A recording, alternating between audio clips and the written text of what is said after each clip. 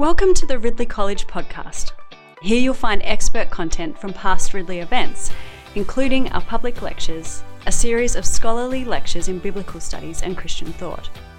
Tune in to hear from leading voices on the New Testament, children's and youth ministry, evangelicalism, Anglicanism, missiology, and much more.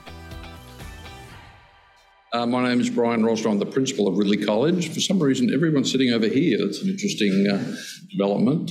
Anyway, fortunately, we're not on a ship, otherwise we'd capsize, I think.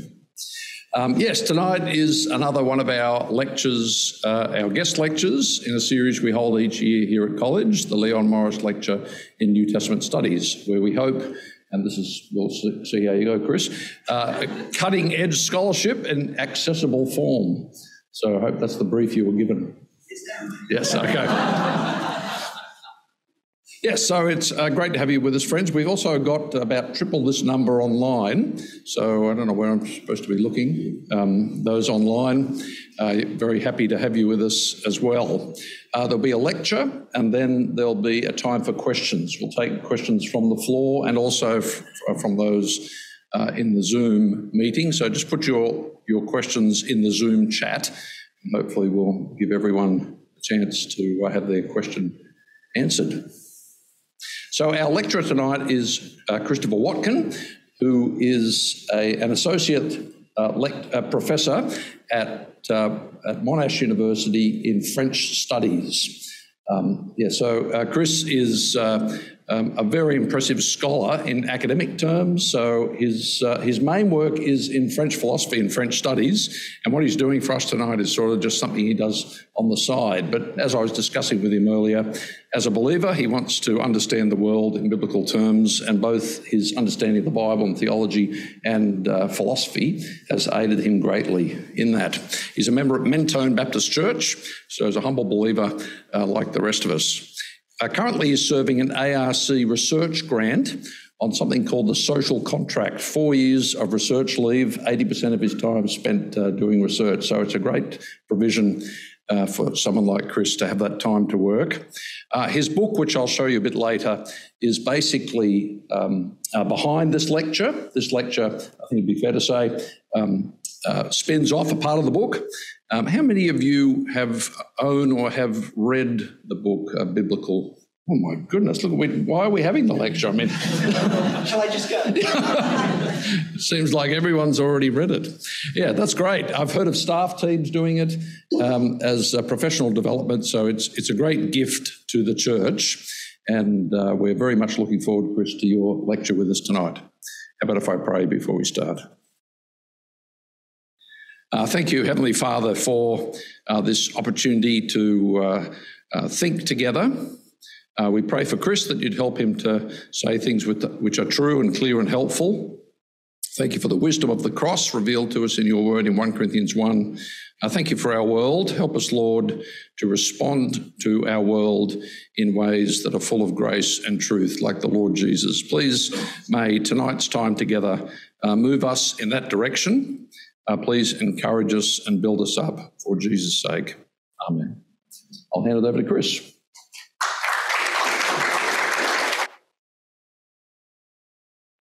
Thank you very much indeed, Brian. Really kind words of introduction. Thank you for your welcome before that as well. I feel really welcomed, really at home here, so thank you.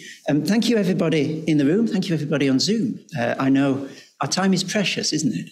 And we don't give it up easily, so I'm humbled, I'm honoured that you've carved out time to be here this evening. I'm going to try and make it worth your while as best I can, and hopefully together we can draw some wisdom out of God's word. It's also a huge privilege for me to be giving a lecture named after Leon Morris. I've known Leon Morris's work, I think I was trying to work out earlier today, for over 2 decades. The first encounter that I had with his writing was when I was doing a study on the idea of love in the New Testament, when I was back as an impecunious graduate student. I could allow myself only one book purchase, and it was this copy of Testaments of Love. I think it was Abe Books that I got it through. And it was my first ever sort of systematic extended exposure to what agape means. in the New Testament, which has been really foundational for me in subsequent years. So I've got a great deal to thank Leo Morris for, and it is a great honour to be giving a lecture named after him today. I want to start with a question, and I invite you to answer it in your minds as I laid out before you. And it's this. What do you think are the greatest challenges facing the Christian church today? I would be surprised if the following ideas didn't soon come to mind. There's guarding the gospel, isn't it? Guarding the good deposit. Surely that is important. There is evangelizing the nations, the Great Commission. How can that not be important, given what Jesus said about it?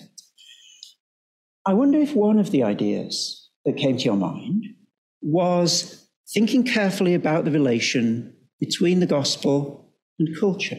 And if you see that as one of the real priority areas for the church these days.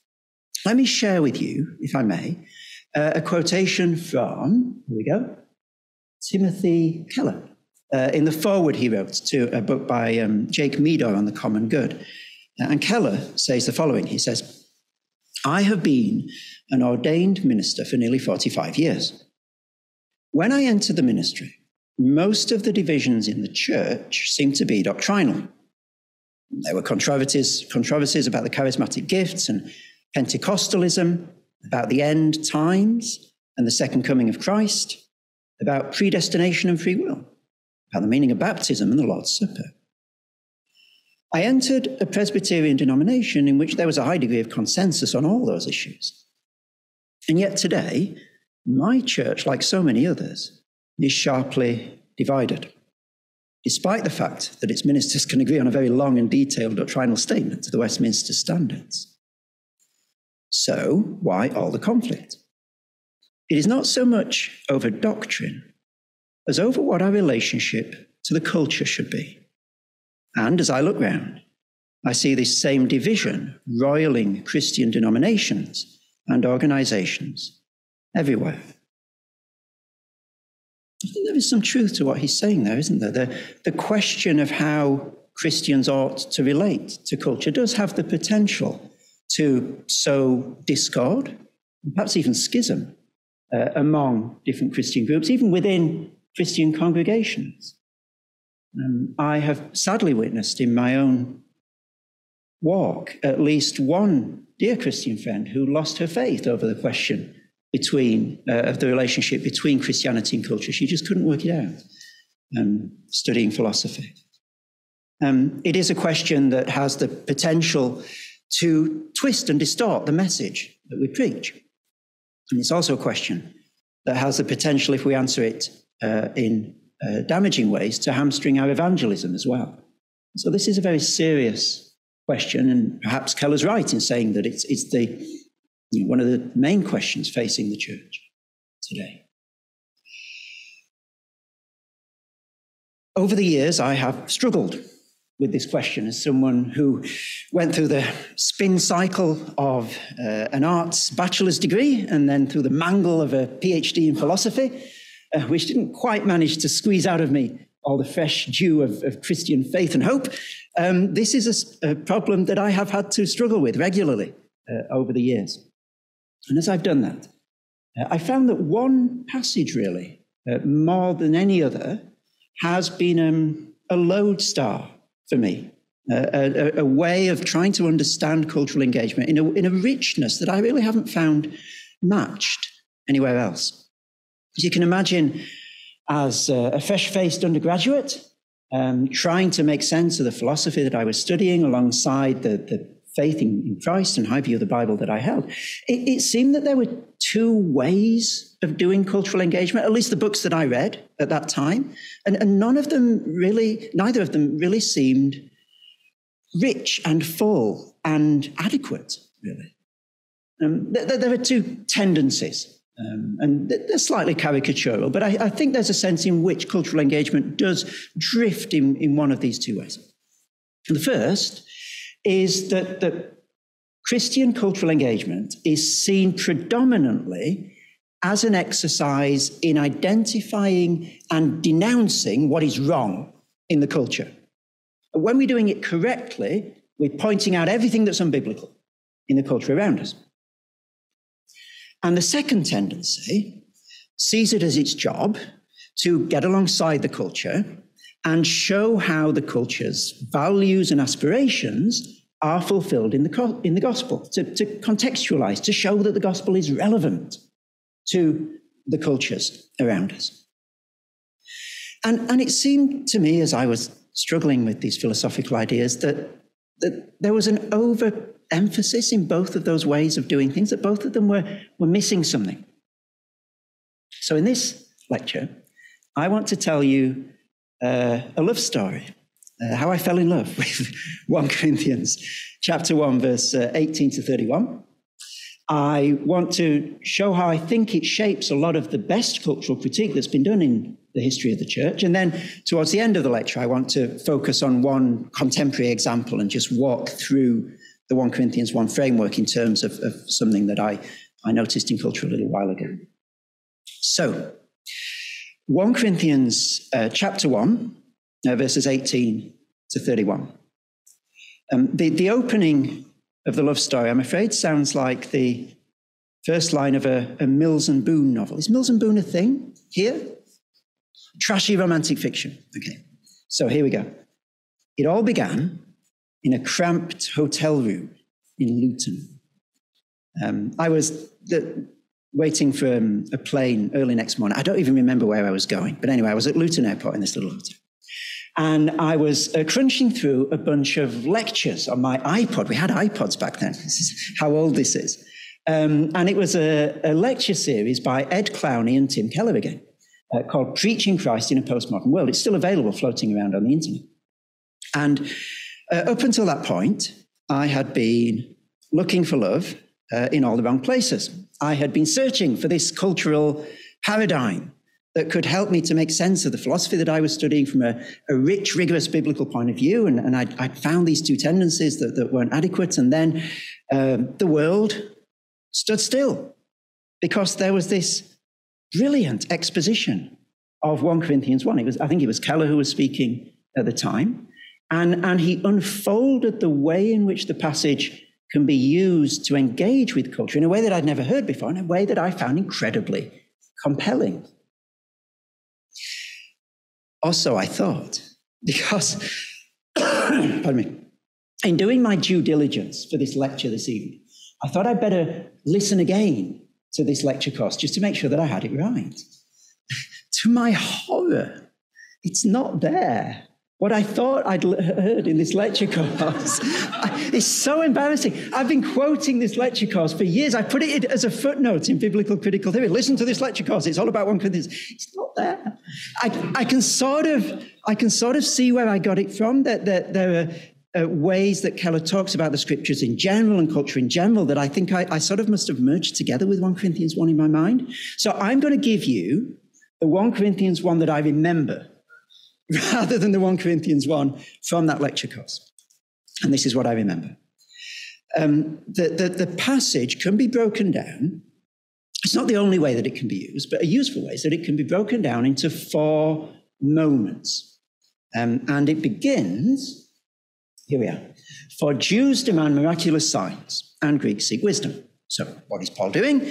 He is identifying some dominant values in the cultures around him.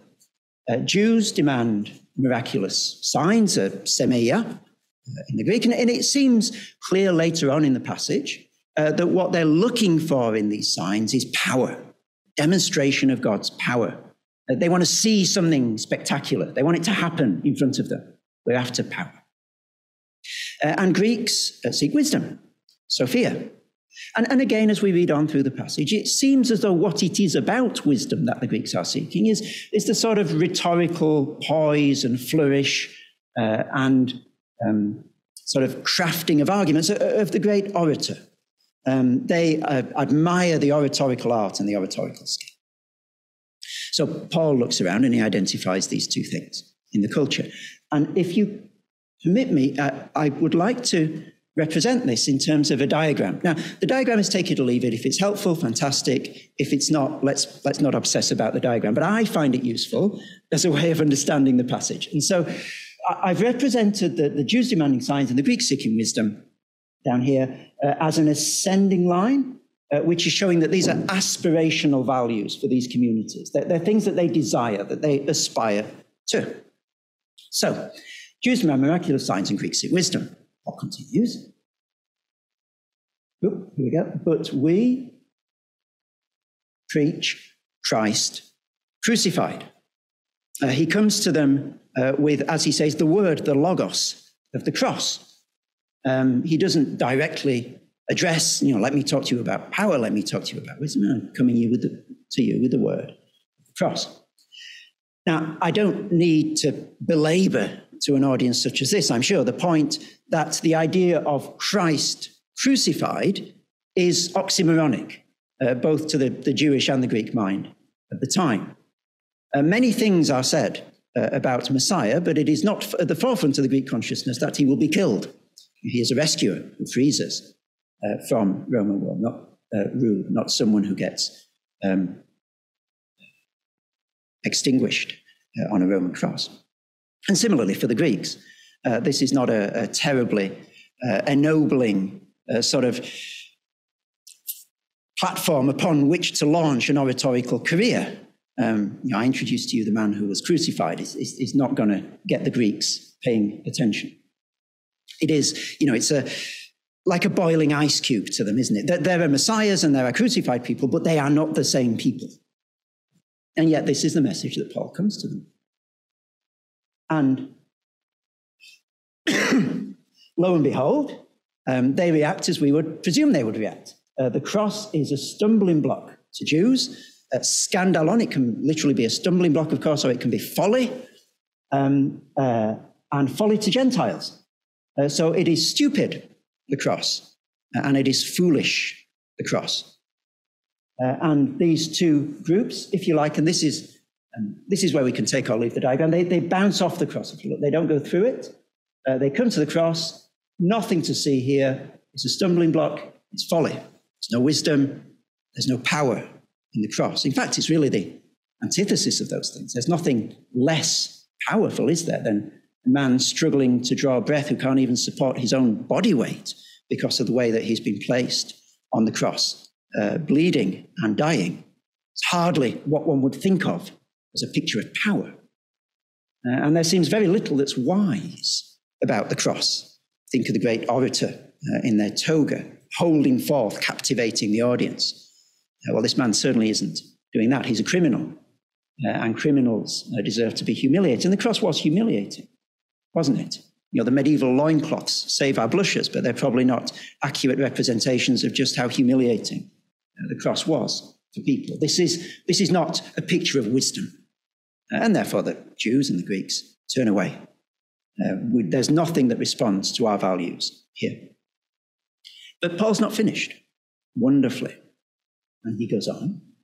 But to those who are called, both Jews and Greeks, Christ, the power of God and the wisdom of God. What is he doing here?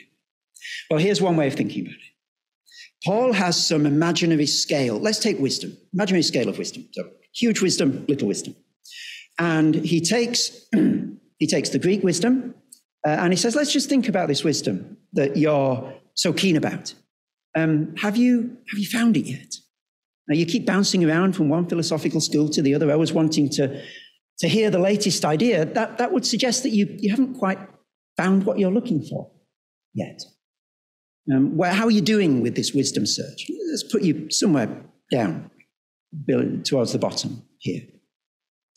And let's look at this foolishness that you see in the cross. Let's have a look at the way, and this is the way that Paul unpacks it in this passage, the way in which this foolishness allows you to know ultimate reality, know the God of the universe. Let's look at how this foolishness allows you to be right with him, to be forgiven, washed, sanctified, welcomed home into his family. It's looking less and less foolish as we go on, isn't it? In fact, the foolishness of God is wiser than human wisdom. Let's put it up here at the top of the scale. And so what is Paul doing then in this passage? If we take these four things. So you pass through the cross, you're looking for signs, you're looking for wisdom. You pass through the cross, you find God's power and God's wisdom. What's Paul doing? Well, I think, you'll have to see whether you agree with me, I think he's at least doing two things, and I think it's the combination of these things that's dynamite, and that was really eye-opening to me as a paradigm of cultural critique. Because on the one hand, he's drawing a hard antithesis, isn't he, between the values that the Greeks and the Jews are seeking and the message that he's bringing. He's not saying, you're halfway there. Power and wisdom, fantastic. Push a little further and you'll find Christ. No. He says, you want power? I've got foolishness for you. You want wisdom? Power, I've got weakness for you. You want wisdom? I've got foolishness for you. It's a hard antithesis, an uncompromising antithesis. This is not what you think you are looking for. It is the opposite of what you think you're looking for. Now, if that was all that Paul was doing in the passage, then those books on cultural critique that I'd read as an undergraduate that were saying, what we must do is denounce the culture. We must put clear blue water between the gospel and culture. We must call out the culture's sins. They would be cheering in the stands, wouldn't they? Paul's our guy. Go, Paul. We told you so all along. Listen to Paul. But that isn't all he says in the passage, is it? Because he also says, foolishness of God is wiser than human wisdom, and the weakness of God is stronger than human strength. And at that point, it's as if the other crowd, we must contextualize, we must be relevant, we must show how the culture's storylines find what Tim Keller calls their happy ending in Christ. That crowd are now cheering in the stands and saying, Paul's our man, listen to him, we told you so all along. Become relevant, get alongside. The wonderful thing about this passage, the thing that has blessed me so much over the years, is that Paul is able to be white hot about the antithesis between the word of the cross and the values of wisdom and power that the cultures around him are searching for. He never compromises them. And he's able to unload both barrels on the idea that the gospel is the radical fulfillment of these values as well. Not in the way that the Jews and Greeks think of them at the moment. There's a repentance that's required. It's not, I've just got a bigger version of what you're already looking for. You've got to, in a sense, overturn your expectation of what wisdom must look like because I know. You've got to be willing to let go of that. And so Paul is, in a sense, issuing a challenge. Now, he's obviously writing to Corinthian believers, but via them, he's issuing a challenge to these communities of Greeks and Jews. It goes something like this. Are you really serious about searching for this wisdom that you proclaim, about this power that you say that you really want? So if you are really serious, I challenge you to look for it in the place where you would least think you would find it. I challenge you to look for wisdom and foolishness of a man being crucified, struggling to draw breath. And I challenge you to look for power in the foolishness of a man unable, even to, it seems, to bring himself down from the cross. Now, I know that sounds ridiculous. I know that sounds stupid, but let me promise you that if you do search for wisdom and power in this least likely of all places, you will find a wisdom and a power, the strength, richness, and beauty of which you cannot even imagine. It will revolutionize what you think wisdom can be. Never mind fulfill what you're already expecting. And it will blow your mind as to what power can do. But you'll only find it if you go via the cross and set aside your expectations of what wisdom and power must look like. And this paradigm in 1 Corinthians 1:18 to 31, I think can be seen in some of the most incisive and influential events of cultural critique in the history of the church. I'm not aware that it's been commented on this way, but it just seems to me that there's a very strong parallel. I just want to talk about one of them now. And it's perhaps the most influential moment of Christian cultural critique in the 2,000-year post-biblical history of the church. It's Augustine's City of God. Now, the City of God is a very long book, and it's a very complicated book. So I am mightily relieved this evening that I can make almost all the points I need to make from the first page. and most of them, in fact, from the first word, which is going to make it a lot easier for us, because you don't have to trust me synthesizing huge amounts of material. We can just focus on the first word and then a little bit from the first page. I think it's worth pointing out that our cultural moment, not uniquely, but significantly, I think, bears a lot of similarities to Augustine's cultural moment. And so we're not just sort of plucking a random book out of the history of the church, but there is a significant resonance between the sort of world he was facing and the world that we're facing. A world driven by different ideological factions who just seem to be shouting at each other rather than engaging with each other. A world perhaps in which a veneer of freedom, the Pax Romana, is actually hiding quite an authoritarian conformism under its surface. A world in which the state and the market join powers to dominate, certainly dominate those outside the centre of power, and to consolidate power in the centre. A world in which a once mighty superpower is tottering, looking weaker, led by seemingly erratic rulers. And a world that prides itself on being beyond the naivety of faith, and yet holds to a bizarre array of fabulous superstitions that certainly leave Augustine in the City of God scratching his head at the bizarre things that these Romans believed. And so there is, I think, a profit for us, particularly in going back to the City of God today. And I want to just do a tiny little bit of that in this lecture. There's much more we could glean from this book.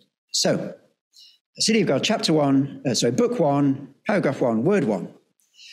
Gloriosissimam civitatem Dei. The City of God is most glorious. Got to begin a book somewhere, haven't you? What is so, nobody is falling off their chair at the moment. Let me try and unpack why I think this is an explosive beginning to the City of God. So the City of God is most what? Most glorious. Well, what is glory? Well, it's Rome's way of talking about itself. It's Rome's value on which it preens itself. Jews demand miraculous signs, Greeks seek wisdom. Rome is all about glory. They're all over that in Rome. But the Roman idea of glory is not a very biblical one, to say the least. To gain gloria in Roman society, one could rise to the higher echelons of government and wield great power. One could finance great public works and build monuments. That was a way to gain gloria. Or you could wage successful military campaigns, kill lots of people, dominate a particular area, bring the loot back to Rome and parade it through the streets in triumphal procession. That is a wonderful moment of gloria for you. Now, it is safe to say, therefore, that there is no, to put it mildly, one-to-one correspondence between the fruit of the Spirit and what Rome thinks glory is. This is no Christian value. So what on earth is Augustine doing? Because he knows his readership. He's no outsider to Roman culture himself. He knows the resonance of this term. What is he doing? The City of God is the most glorious. Well, later on, he goes on to put some flesh on the bones of glory. He says, for example, that Lazarus at the rich man's door, sort of beset by fleas, is more glorious than the rich man. He says that Abel, who was slain, is glorious. He says that the martyrs who were slain are glorious. So it's clear that he's not just taking this Roman idea of glory as the Romans understand it and saying, hey, over here, we're glorious too. Look at us. He's not doing that. And so this idea of glory is functioning, I think, for Augustine, in the first word of the City of God, in a similar way to what Paul is doing with the values of wisdom and power. In other words, there's a hard antithesis. You think glory is dominating people in war and making them subservient to you. I think glory is about as far from that as you could get. It's a poor beggar man at a rich man's gate. You will not recognize glory in my idea of glory. But it's really interesting to see what Augustine then does with these stories, because he says that the welcome that Lazarus receives into Abraham's bosom puts to shame any retinue, any fine robes, any beautiful house, mansion that any rich man has ever had. That there is a deeper and richer glory to Lazarus, without playing around in semantics, a glory that everyone would consider glorious. But it is come to through the poverty that Lazarus endures. And he does the same with Abel, and he does the same with the martyrs as well. So there's an antithesis. You want pomp and circumstance and great public works and military triumph, and I offer you a beggar. You know, he's not just saying this is more of what you want, only a little bit better, is he?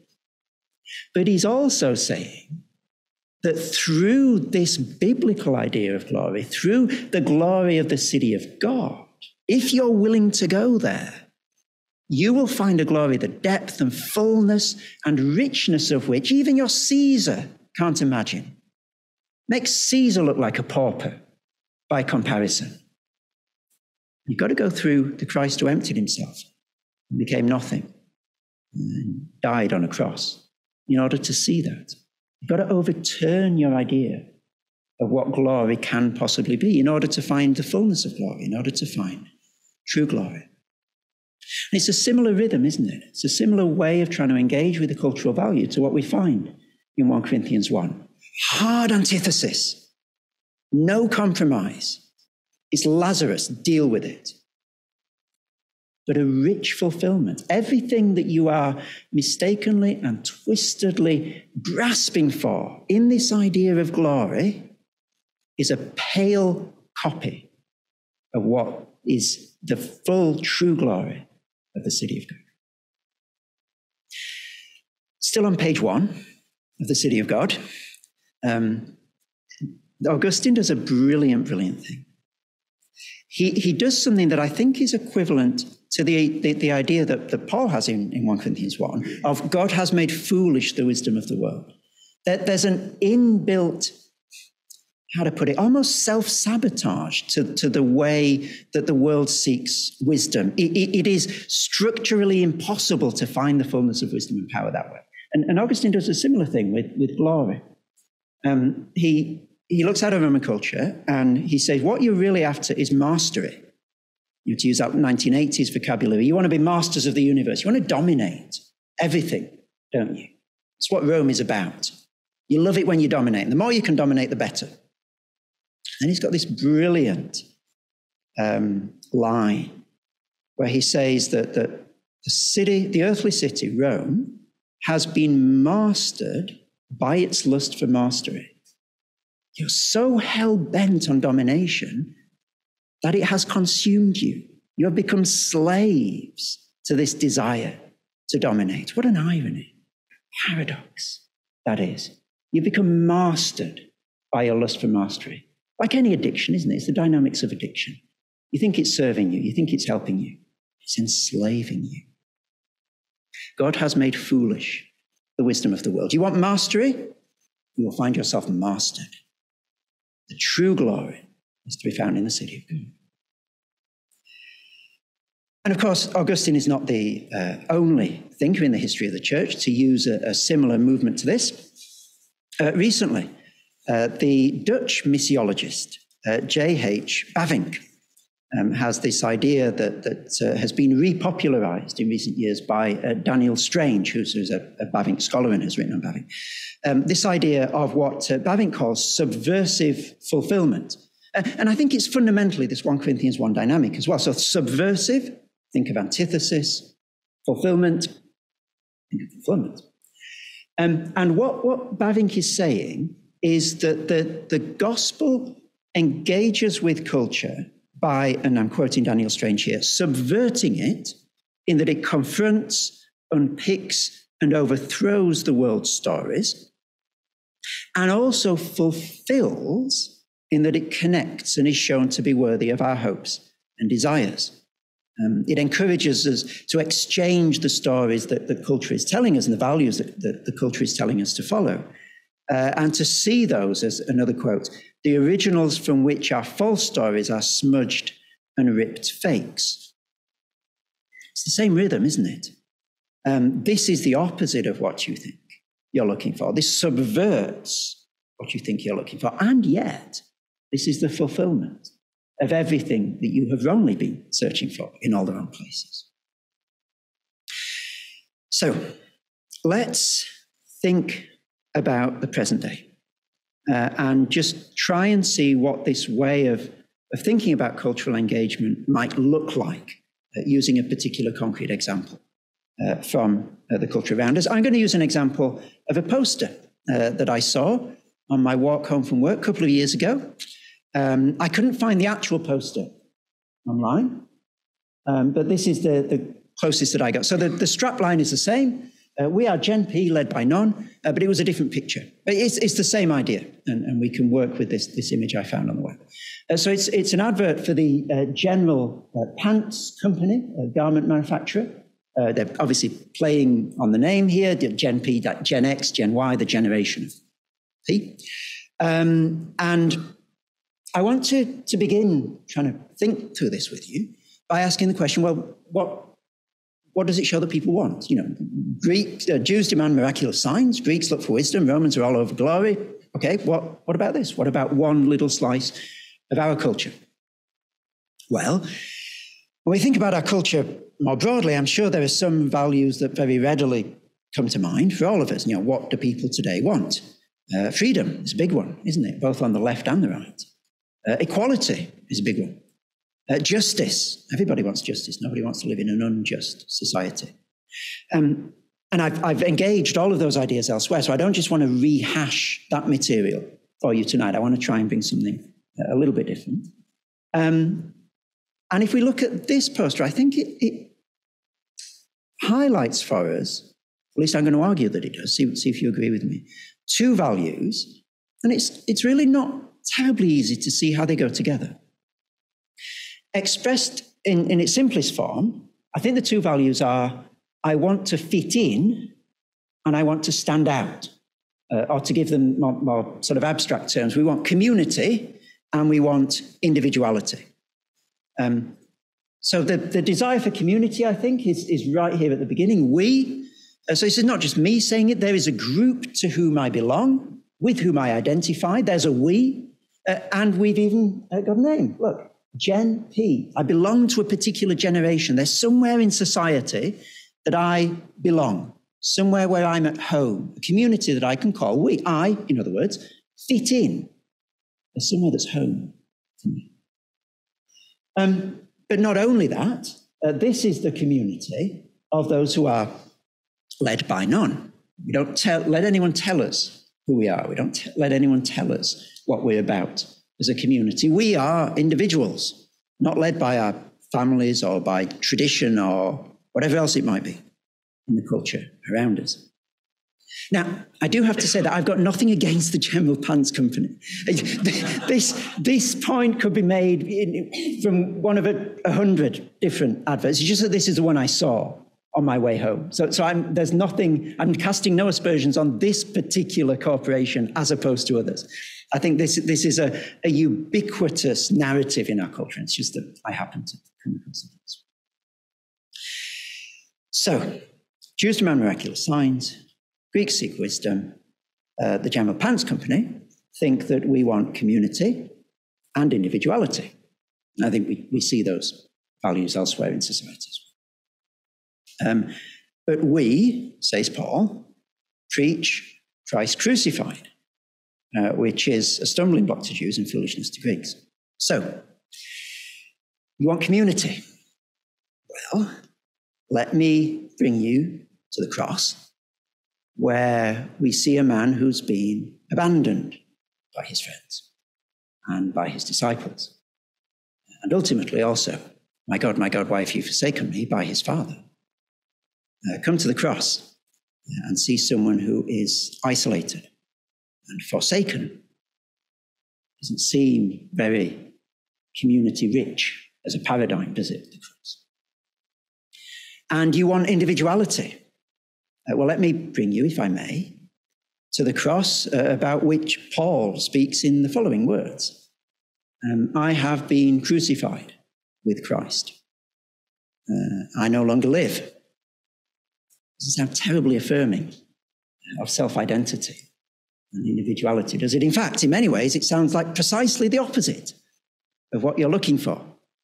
And therefore, isn't it true that many people in today's society look at Christianity, wanting community, wanting individuality, and think, well, nothing to see here. Better keep away from this crowd. There's no community and there's no individuality in the word of the cross. But, of course, Paul doesn't stop there. Because for those who believe, both Jews and Greeks, Christ, the power of God, and the wisdom of God.